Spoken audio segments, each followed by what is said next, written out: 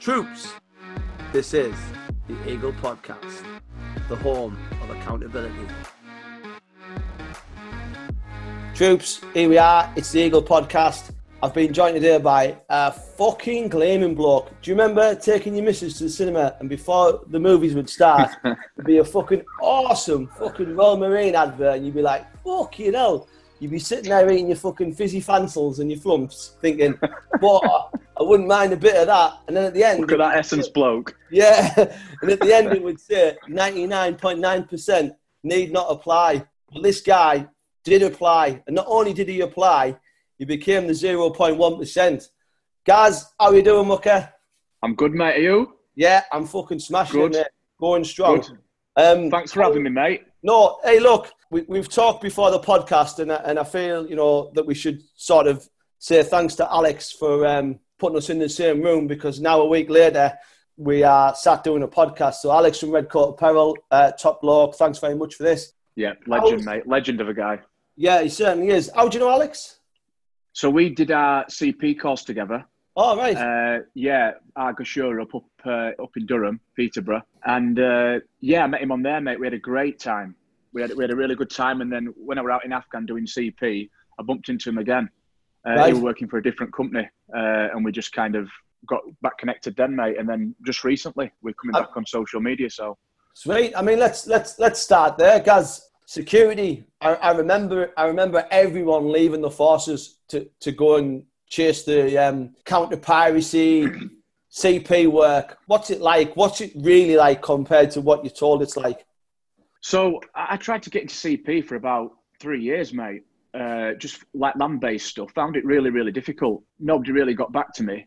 And then I got in touch with a good friend, John Riddle. Told him that I was going for Abramovich's job in London. And he just were like, mate, that bloke's a tool. Just like chin him off. You want to get in touch with Orlando Rogers and get out with Solis doing maritime security. I'd never even give it a thought, mate, and didn't really realise how big it were at the time. Right. So yeah, went out on my first job with Solis. I'd been putting stuff back on a conveyor belt in Asda because I couldn't afford it. And then I went down for my interview with Solis on Tuesday, got offered the job Wednesday, and then flew out on Friday. Okay, and within like 7 days, I earned like $5 or $6 grand. It was mental. Yeah, and then I stayed out for about a year then. But it was good, mate. It was good. There's a lot of time sat around in general, maritime and land-based CP. There's a lot of time sat about and stuff like that. But it's good, mate. Obviously, the money's good. Risk is high, especially on land-based stuff. But yeah, I did enjoy it, mate. I really enjoyed it. Where did you go when you did counter-piracy? So we just literally like boxed around the Indian Ocean, really, mate. So we'd start going down the Red Sea from Egypt, down the Red Sea, Somali Basin and stuff like that. And then all the way down to Durban, South Africa, up north as far as Muscat, Middle East, and then east to Sri Lanka where we disembark and get off. So it was just the whole kind of region, really. And the old Somali pirates, are they as keen and as mustard as everyone makes them out to be? They are, mate. Yeah, I mean, you see stuff every now and again, and it's like that split second. Like, is it fishermen? Are the pirates and stuff like that? I mean, we got attacked on the four of us in 2011, 6th of August. We got attacked by like between 8, 10, maybe 12 skiffs. Just came at us from port and starboard side, and I were TL, and like it was just there was trying to compose myself to like give lads instructions. Initially, were hard work. I had like initial realization where I thought, fucking hell, like we're gonna have to surrender here to like preserve any like percentage of life, and I've got no problem saying that. I've mentioned it in my book. Like I just felt like the fragility that I had in that moment were like I just didn't like it. I thought, we're going to potentially get killed, and I didn't want to die. But after a couple of deep breaths, mate, I just could think with absolute clarity. And yeah, we're in a contact for about 35 minutes, and we eventually repelled that attack and got out of it. But and what sort of manning levels was it like a section? How many blokes did you have? We had 4, mate. Yeah. Okay. 4 lads, and one of the funniest things, mate. 4 lads. One of the lads, mate. He just Delta Fire Team. fucking hell, mate. One of the lads. he'd just come from Iraq. He'd been like over in the sandpit in Iraq. He'd just come over and he were like, mate, Iraq's been honking. I want to just put my slippers on for a bit. And on his first fucking job, we got fucking one of the biggest attacks in piracy.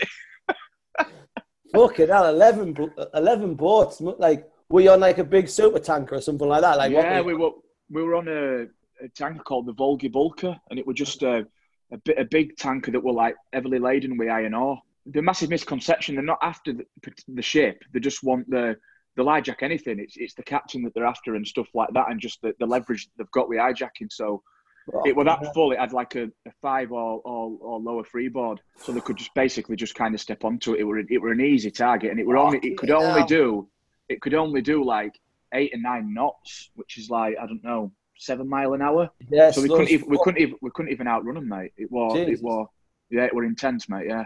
Fuck me, I know blokes who run that faster on a mile and a half. After they've been up pissed, mate. Yeah. Fucking hell. That must have been like... Because I'm thinking, if you're on a tanker, at least you've got high ground and you can defend people trying to board you. But if you're low in the ocean and they can just fucking get on board, then you've sort of lost your defensive capability, haven't you? Because at the end of the day... I mean, one thing we did have, mate, is we had an elevated position with being on bridge wing, and right, okay. We were such as like a sturdy, stable target in the water.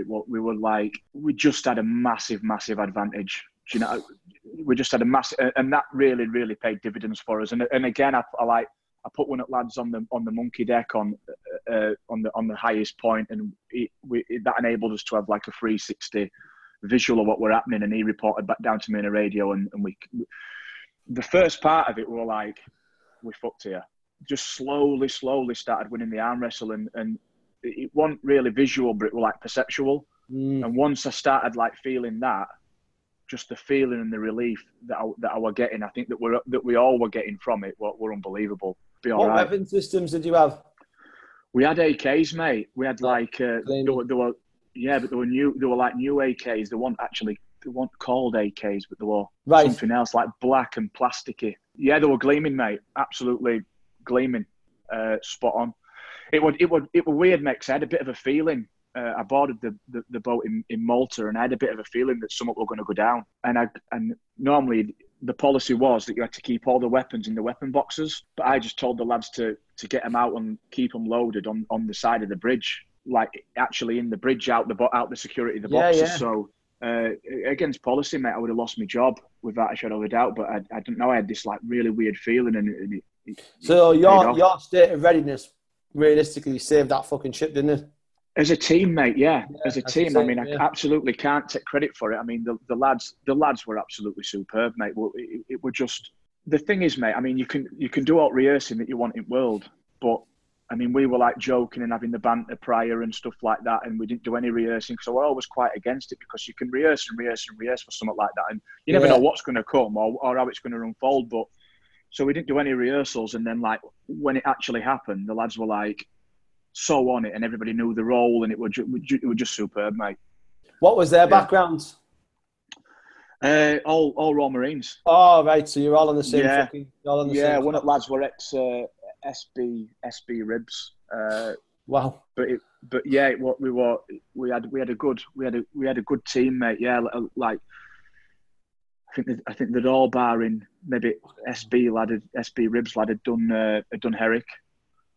Right. So everybody had some good experience, mate, and it just all complemented, mate, really well. No, it's fucking hell. It sounds like it was another part of the book. Now, going back, we'll sort of go backwards. Is that what you're still doing now? Or no, mate, I've left now, so I'm still in security at the minute. Right. Just work for a guy in media industry in London. Do a week on, week off. Oh, nice. Yeah, so that's good, mate. So I go down there for a week, do that, and then I have a week off. And on my week off, I just do my uni. I've been studying forensic psychology for 6 years. Oh, fucking claiming. And just doing my book project, mate. So I've just been doing that. So I just do all my own stuff on my week off. So it works for me, mate. It really works, and it's a good little gig in London. So it's good. Let's move straight into it then. You've done something which I reckon every single man, woman, who's ever gone through any form of training, as in military training, wishes, fucking hell, I wish I had logged every single day that I was in training and how I was feeling. Sure, mate. Yeah. You did it. How did it start? Like, did you know going down to Limston that, right, I'm going to fucking make a diary? Mate, I didn't at all, right? It's so bizarre looking back, mate, because I wasn't very good at school, and that's because I was hell-bent on turning pro and making that an absolute career for me. So I didn't really commit at school, do well at school at all. Mm-hmm. Couldn't really read until I was 11. And then basically, as I was going down to Limston to start week 1, day 1 of training, just as I was about to get on the train, my mum chucked me a diary that she'd just bought in a shop like W.H. Smith's. Nice. And she would just like, just write something down. She was emotional. She went, just write something down, anything.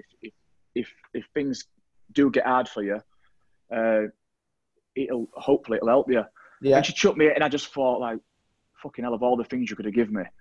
And I were on the train, and I were nervous, and obviously there's that fear of the unknown, and you're like, I always kind of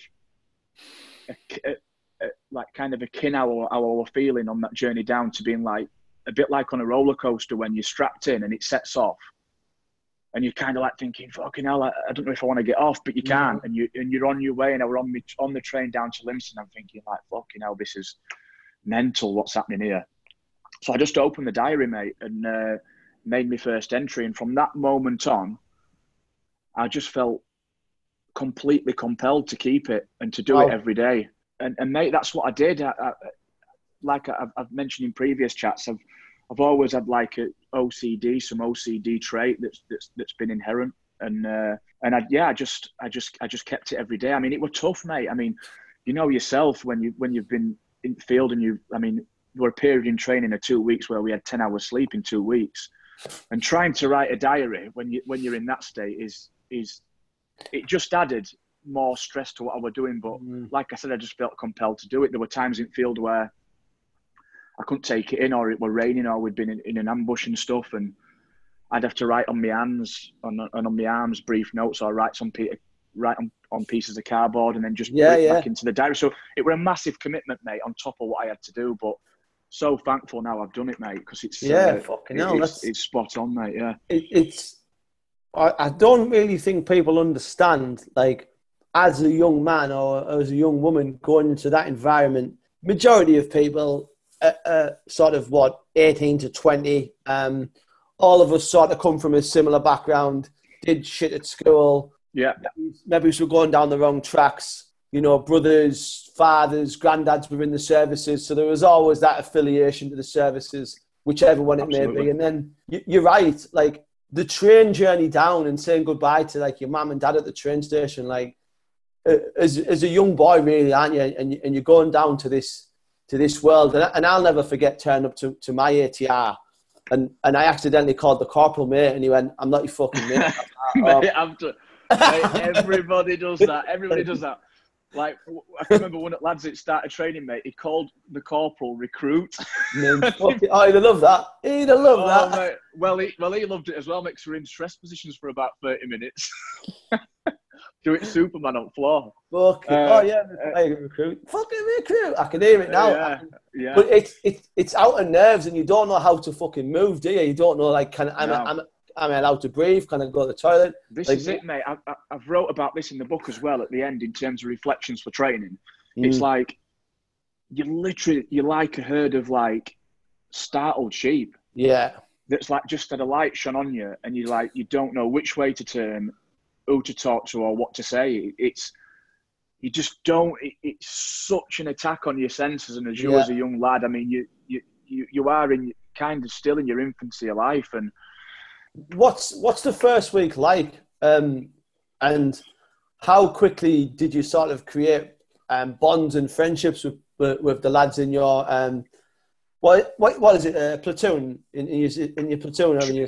Troop, yeah. Right, okay. Yeah. I mean, you get down there, mate. You met off the Limston. Limston's got its own train station, Limston Commando. You're met by a drill instructor. Your drill instructor, he takes you up through camp, past Bottom Field, and you just see various other troops at different stages of training, and it's like I said, it's a massive assault on your senses and stuff, and you feel overwhelmed, you feel scared and frightened, and you get taken into foundation block, and it's a bit like Full Metal Jacket with 60 beds. The contrast in where you've just come from being like in the luxury and comfort of your own home to then being in foundation block at Livingston's just massive, as you can relate yourself, mate. Like your stereotypical kind of construct of masculinity and of a man is, when you're that young, is like somebody that's maybe covered in tattoos and like big, massive, no teeth, like skinhead. And that's what you think, mate. You look around and you like think, God, he's going to pass. I'm going to stick with him. I'm going to stick with him. And you discount all these other people that are like kind of the grey man that don't really look anything. And no word of a lie, mate, that stereotype that you have is completely broken in 2 or 3, 4 weeks. I mean, I can remember that they lined us all up and they said, right, I want you to give your KFS, your knife, spoon and fork to somebody that you think is going to fail. Fucking hell. Yeah, mate, that were in the first couple of days, mate. And like, some lads had fucking loads just based on how they looked. Do you know what I mean? And I gave mine to Tom Curry, and as did a lot of other people. He were a big lad, looked little baby face, like 6 foot odd, and unbelievably, mate, he ended up being our commando medalist. Like, all the lads picked were like possessed all the commando ethos and spirit, and rightfully so, mate. I mean, he's tragically got killed in Afghan, but he were an absolutely superb guy and so strong mentally, physically, just encapsulated Roma in commando, really. But yeah, just that kind of thing, mate. It's just a process of breaking down stereotypes when you first get there and reevaluating who you are and who you think other people are. Yeah, I think you're right in what you said. Like, you are just, you just don't have a fucking clue, do you? Like, you're not even sure if you know how to walk anymore. You're like, is this how I do it? Like, am I doing it right now? And yeah, it's right. I mean, you get told how to shower, don't you? Yeah. They tell you how to shower. Like we had one, like they're doing a shower demo, mate, and they're like washing one at Corporal's is washing his bollocks, lifting his bollocks up, and like then bending over and like washing his ass and stuff like that. It's mental. Yeah, exactly. And you're right. Like I remember that. Like, first period tomorrow, fucking 05:30, dress, fucking flip flops, towel, fucking all your stuff. And I'm watching a fucking guy, and I'm probably looking back. He was maybe in his late 20s. Like, right, turn on the water. Open, you know what I mean? Like, everything is broken down into like even that is broken down into routine. Yeah. And then like you stood looking at him thinking, like, I'm stood in a shower with 20 other blokes watching one bloke fully naked. Right, you must wash foreskin like this, and you're like, fucking hell, I've never seen anyone else's dick apart from my own, and now I'm stood in a bloke, and that's like, you're right. Everything is an attack. That's absolutely true. It is, mate. It is absolutely true. You lined up and like, he's there naked, covered in soap, and then he pulls his foreskin back and he's like, "This is how you need to wash your foreskin, like what you do and stuff." And you're just like, "Fucking hell, this is mental." Do you remember the first time? I'd be dead interested in reading this bit in the book. The first time you did a block or / room inspection with like your troop sergeant or like that fucking figurehead. Do you remember like that moment where, and no doubt he was a fucking monster of a man and he just fucking balled in? Yeah, What was that like? So basically, mate, when we got to Livingston, there weren't enough lads for us to go through training. So we had to wait 2 weeks for another lot to come to form our troop. So we had like 4 fucking weeks of foundation. And the first 2 weeks, mate, although we did get a beast in, it was nothing like what were going to come that we didn't know at that time. So when the other lads rocked up, the training team, who had been quite friendly, just turned like that, mate. And it was like one of the corporals came in, like everybody was scared to death of him, mate, and he was just like, "Volunteer!" And like, you just don't know what you're supposed to do with that. You don't know that you're supposed to put your hand up and say thing, and he's like, "Volunteer!"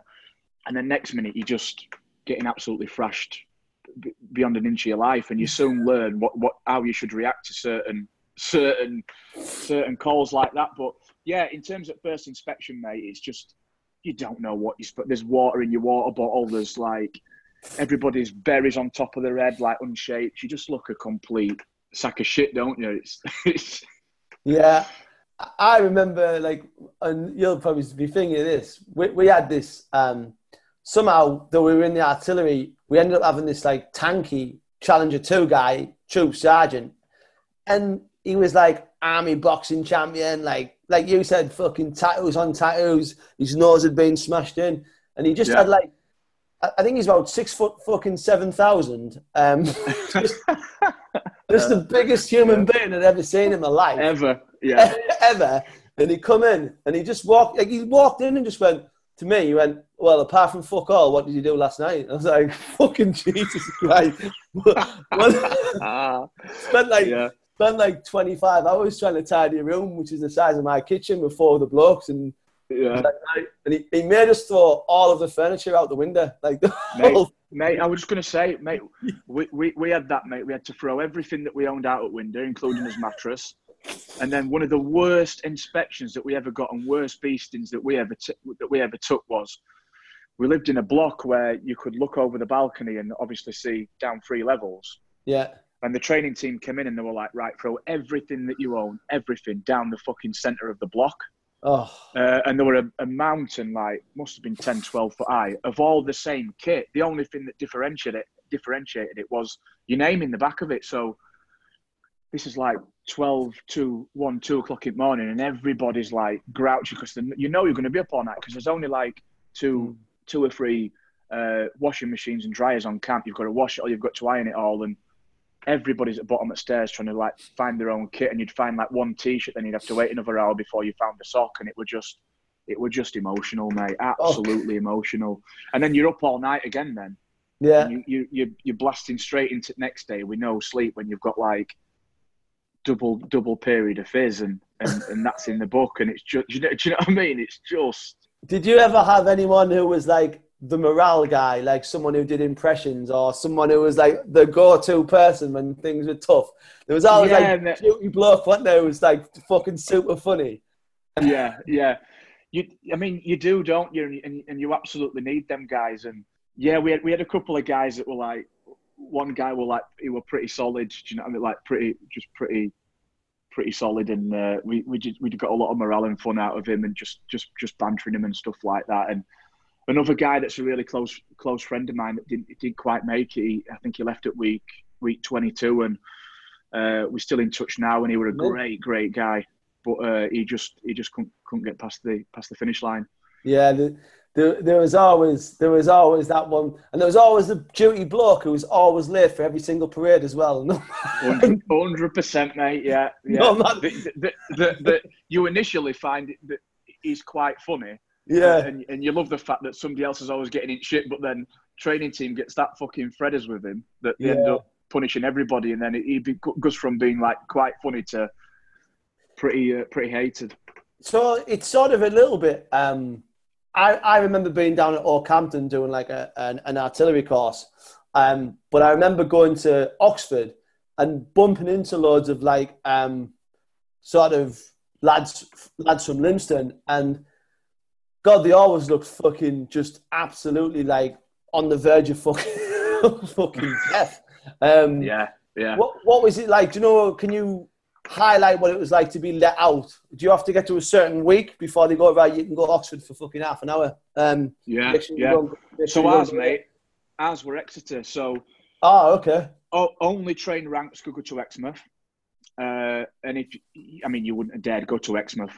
That were arguably the best night out, but that's where the train ranks went. And if you were caught there, game over. Probably at that time would have got banged out. So we all went to Exeter.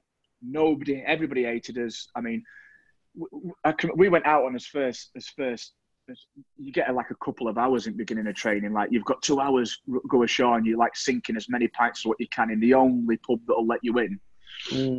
You try to go in other pubs, and you're like, and they're like, want to know what you do, and you've got like Royal Marines recruit all over your forehead, even though you don't think you have, and you drink all these pints, and you think you're absolutely nails because you're a Royal Marine fucking recruit, and you just go mental, mate. You go absolutely mental, like I said, nobody will let you in anywhere. And then on the train on the way back to Lympstone, everybody's carrying on. And there was one lad that once turned around and he went, like, you fucking luminods, aren't you? Which means when you first start, you have to wear a luminous band on your shoulder, right, to show that you're in foundation. And it's so demoralising and embarrassing, mate. We call them luminods.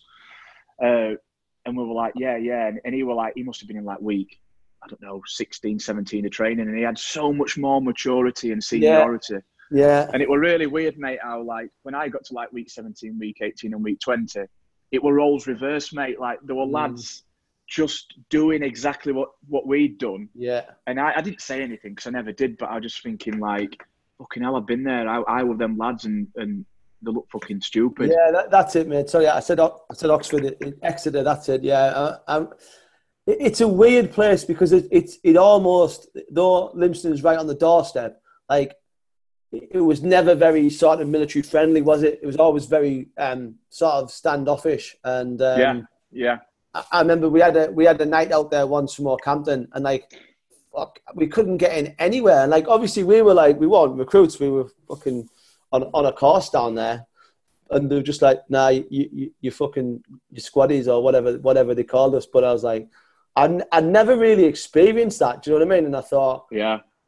And do you know what? It used to fucking wind me up because at that point I had done operational tours, and I was like, fucking wankers. Do you know what I mean? Like, how dare you say that I'm not good enough to fucking come in here?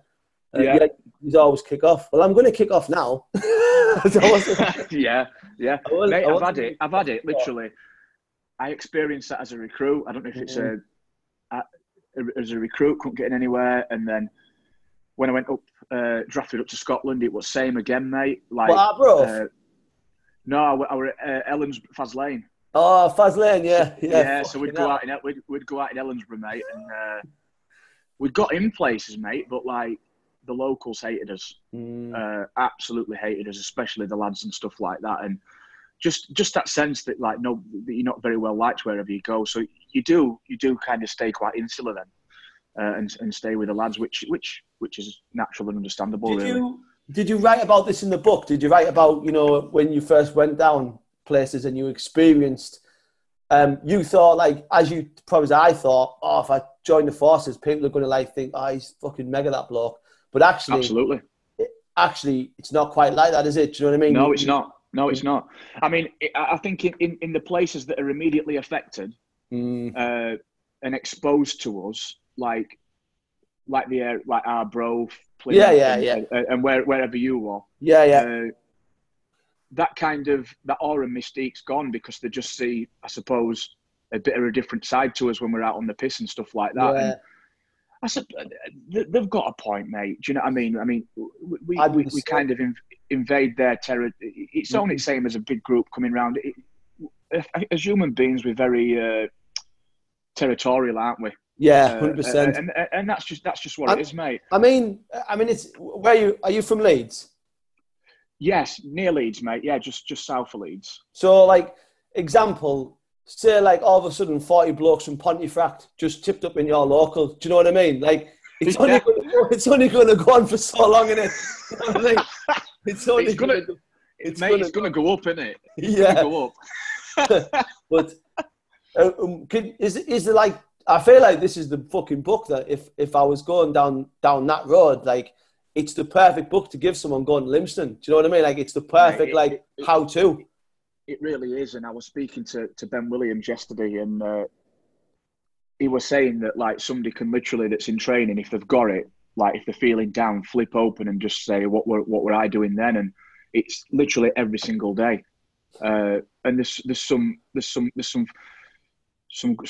funny points in there, mate. There's some stuff that, like, you forget, and stuff that you like that you would naturally forget unless you'd wrote it down.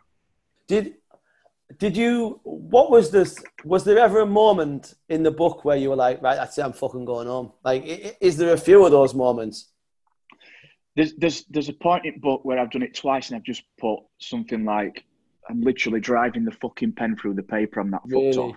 Yeah. And then there's a week where I've got, this is the week of the fucking word, where I'm just swearing constantly because I've, like, just been on DigX or something like that, and we've been digging, like, constantly for 4 days. And I did have wobbles, mate.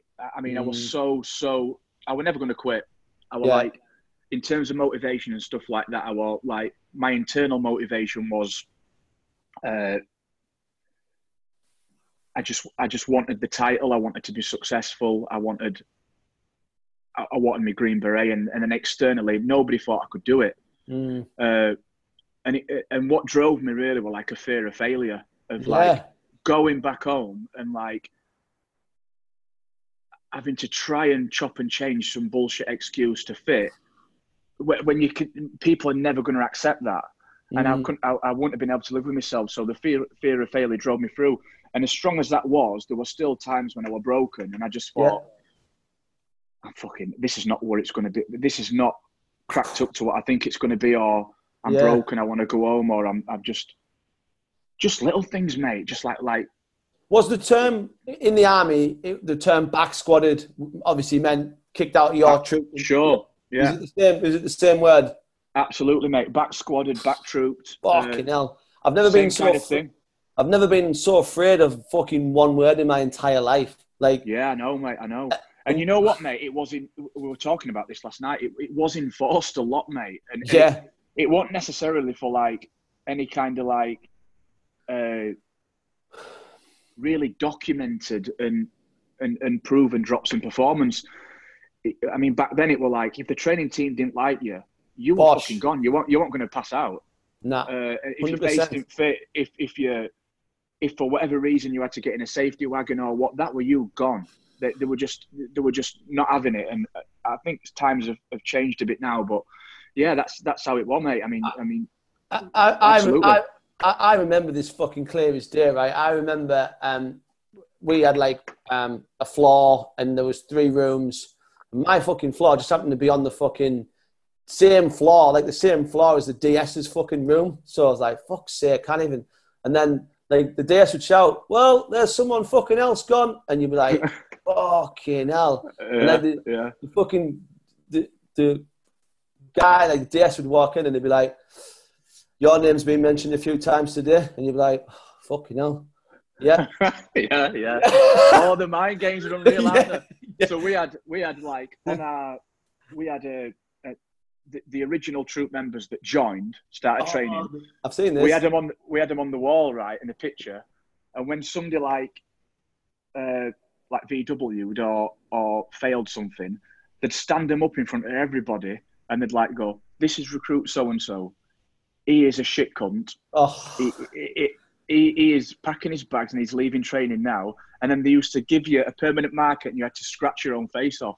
Fucking hell. Yeah. It was brutal. Yeah. But you know what, mate? I absolutely used to draw strength from that.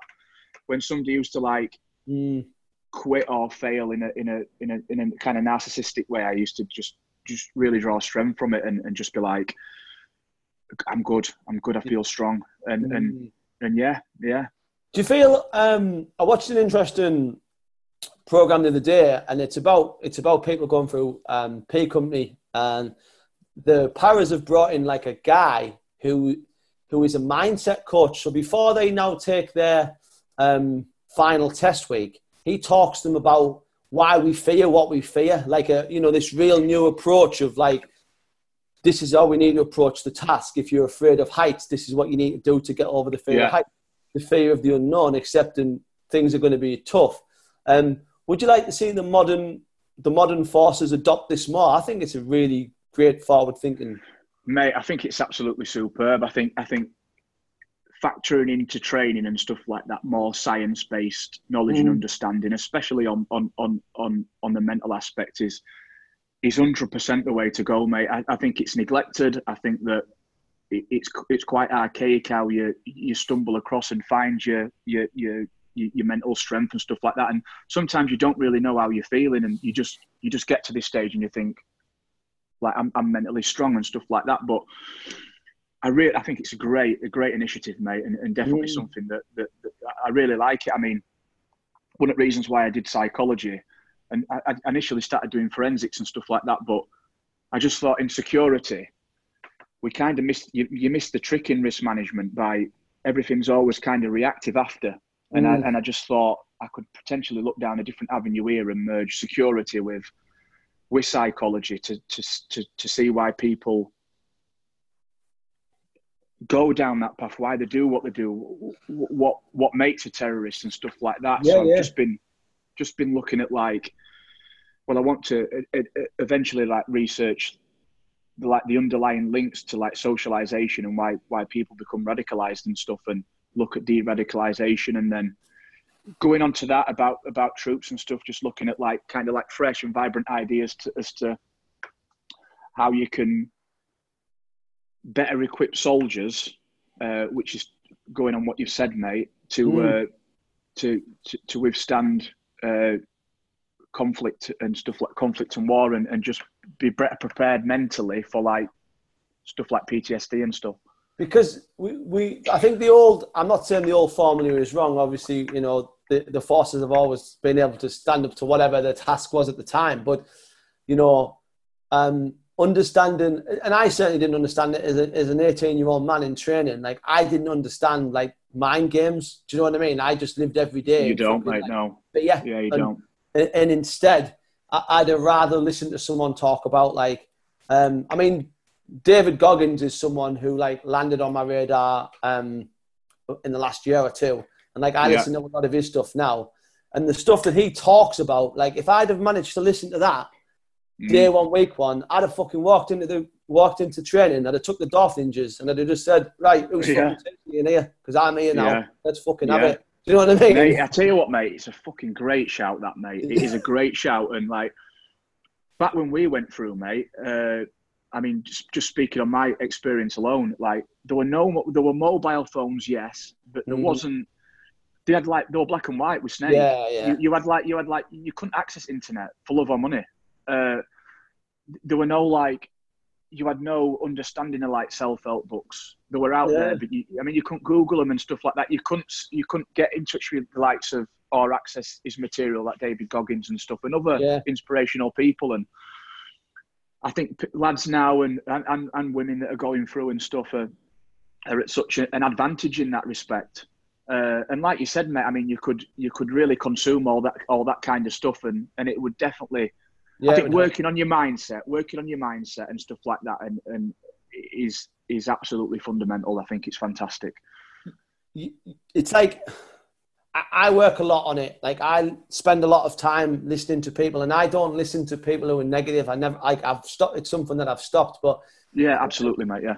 In what I do away from the podcast, the outdoor world, and the big challenge events I run, I come across people who say to me all the time, like, "Oh, but how can you do that in a day?" I'm like, "Well, I just fucking tell myself I'm doing it, and then we go and do it." I said, "There's nothing wrong with failing at something, but there's a lot of things wrong with failing to fucking try something because you might fail it." I was like, only in failure does growth and understanding truly come. It does, because you learn, don't you? Yeah. It's an absolute part of learning and a necessary part of learning. And you 100% have to fail in life to understand and grow as a person and know what that feels like, because like you can learn from them experience and then grow, and you can then mitigate against that happening again. I mean, if it happens again and then you never do it again, that's failure. Yeah, no, it's exactly that. But in society now, like I have an event where it's at the probably very limit of what a human being, an average, I don't want to say average, but like we do 50 miles in 17 hours, right? Which, you know, hiking is a tough fucking day out, do you know what I mean? And the people who come on it, I'm very honest with them. I say this could possibly be the fucking hardest day of your life, because we are going to go to a place where you've never fucking been before, and it's dark. And like I say to people, the first time I tried to do this, I went blind in one eye and I fucking pissed myself. And I'm like, and I'm brutally honest with it. And mate, I'm like, it sounds like a fucking right day out there. I know, I don't have any problem selling it. And people say to me, "You went blind in one eye." I went, "Yeah, but it was my left eye and I'm right eye dominant, so I just fucking cracked on." And they're like, but why? I'm like, because that's where fucking growth happens. I'm like, I agree. I completely agree, mate. That, you I know, completely agree. Don't be afraid of fucking being uncomfortable. If anything, if you're afraid of being uncomfortable and uncomfortable sits on the other side of the door, then the next time you see uncomfortable, you need to be fucking fighting to get through that door and say, Yeah. I want to hurt you, you fucking cunt. Do you know what I mean? And yeah, absolutely, mate. Yeah. you need to I get think after it. your growth as a person, and I'm a massive believer in that, like, hard, intense physical fitness or like exposure and stuff like that. It just breeds mental strength. You can only really truly find yourself when you're really, really under it physically. Yeah, you've got to be putting the pressure. Yeah. You've got to be put. You have, mate. Yeah. Pressure situations where you're exhausted and you're physically broken is what cultivates mental strength for me. Absolutely. Yeah, no, it's great. Guys, we're going to have a fucking part 2 of this podcast. It's been fucking brilliant, but I'm absolutely, a little bit mate. thinking on time, but we'll sort of look to close down the show a bit, but we'll definitely do a part 2 because I think I don't want to pay lip service to the rest of the book, so we'll have another section. So I like to finish the show with the 5 whats. Now I've changed it because of COVID-19. So the first one, Mucker, what does your day look like? So my day, mate, I am literally writing a 5,000-word dissertation. Oh, amazing! To end uni. So I'm currently under heat with that. Going to go out for a run, eat some nice, rich, unhealthy food, no doubt. Nice. Netflix as well. Yeah. There's one thing, mate. I tell you what you need to watch. What everybody needs to watch. It's called Operation Odessa. Right. Okay. It's about this Russian guy that gets investigated by the FBI, full-on documentary, because the FBI believe that he's buying a Soviet sub for Pablo Escobar. Fuck. Mint. Yeah, mate, it's mega. I'll check that out. Yeah, it's mega. Absolutely mega. That sounds class. What workouts are you doing? You said running, but anything else that you do? Yeah, so I've got some rusty old dumbbells, mate. I'm just doing some like dumbbell circuits and whatever I can get away with dumbbells, mate. That's kind of what I'm doing. Caveman CrossFit, mate. That's it. That's all I had to bring down the mammoths. So it's good enough for them. It's good enough for me. 100%. What have you started? What have I started? So again, I've restarted Netflix, mate. I was quite against it, mate. But I think with these current times, I started it 2 weeks ago and I've just smashed everything. So I'm a bit at a loss. So if anybody's got any decent stuff that I could watch, I'm all ears. I'll give you a good one. There's a program called The Ottoman, which is about when the Ottomans took Constantinople. It's fucking brilliant. All right. Is it? Yeah, it's done in like a Game of Thrones way, but at certain points of the battle, they have historians come on and sort of explain what was going on at the time and why this was done and why this happened. And it's a brilliant show. Absolutely. Yeah.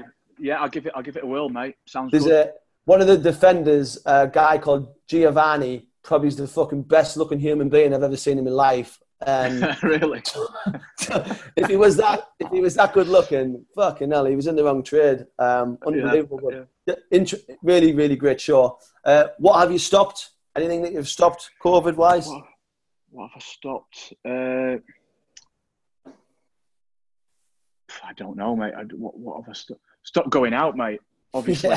Stop going out and enjoying a bit of life. I love me Starbucks, mate. I'm always in Starbucks. That's where you can normally find me if I'm not in the house. And just stop going there. So fair play. Fifth and final one, mate. What's the first thing you're going to do after lockdown? Starbucks. No, my first port of call, mate, will be the gym. Definitely, I want to go and do a good kind of CrossFit based workout. Your Starbucks 100%, and just maybe get away for a few days, mate. I love going to North Yorkshire and Peak District and stuff like that, and just getting out in wilderness. So fucking right. That's absolutely, mate. Yeah, that's shopping as well, mate. I want to do some shopping. I want to get some shopping done. Yeah, what down Aldi's? No, mate, just some clothes and stuff. Looking, Aldi is the most dangerous place I've ever been in my life. Looking 5 and 20s every time I'm going now. Mate, it's dangerous. We are locked down. Never mind with it. Yeah, no, it's fair enough. Guys, it's been fucking brilliant, mate. Where can people find you and where can they find the book? Yeah, so I'm on Insta, becoming the 0.1%. Instagram, I've got a page on Facebook, again, becoming the 0.1%. Just catch me on there, mate. Books currently in for publisher's review, so hopefully I get some good news soon. But obviously, there's been delays with this COVID, so that's currently where I am, and I'll just be sharing all updates and stuff on them forums. On LinkedIn, I'm on LinkedIn as well, mate. Yeah, although it's I'm just kind of redesigning all that and restructuring it. So yeah, nice. I'm on there, mate. I'm on there. It'd be good if you could get someone. Obviously, podcast audio books are the way people consume media now. If you could get anyone to read the book audio, who would it be? I'd want two, mate. Go on. And I'd probably give him 50% share of it, right? So I'd want Morgan Freeman to start. It was at that moment, Gaz knew he fucked up. Class. Morgan Freeman, mate, and then David Attenborough to finish it off. Mint. Oh, that'd be fun. Fucking hell to change your pace, isn't it? Yeah, just a bit of a change of pace, mate, and I'd be happy with that. Very happy with that. Fucking get in the inbox, mate. DM him. Say, Morgs, fancy a spin on this? Yeah, acclaimed author, mate. Morgan, you want all over this, mate. I think he'd snap it up. He's probably not doing much at the moment, mate. Everyone's locked down. I'm going to get Donald Trump to do mine. Oh, mate. Mate, he's some boy, isn't he? He's some boy, that. You'd never have a dull day. No, never a dull day with that guy. He's duty bloke on Shark Watch, isn't he, all the time? Watch him. Mate, zero fucks given. Yeah, 100%. Guys, it's been fucking brilliant speaking to you, mate. You too, mate. Definitely do a part two, a follow-up, once everything's calmed down, and hope the book will be out, and we'll do a follow-up, and I'll work on getting this out, Mucker. So, look, thanks very much for your time. Really appreciate having me, John. I'll follow your success. Cheers, mate. See you later. Bye. Cheers, Mucker. Cheers, bro.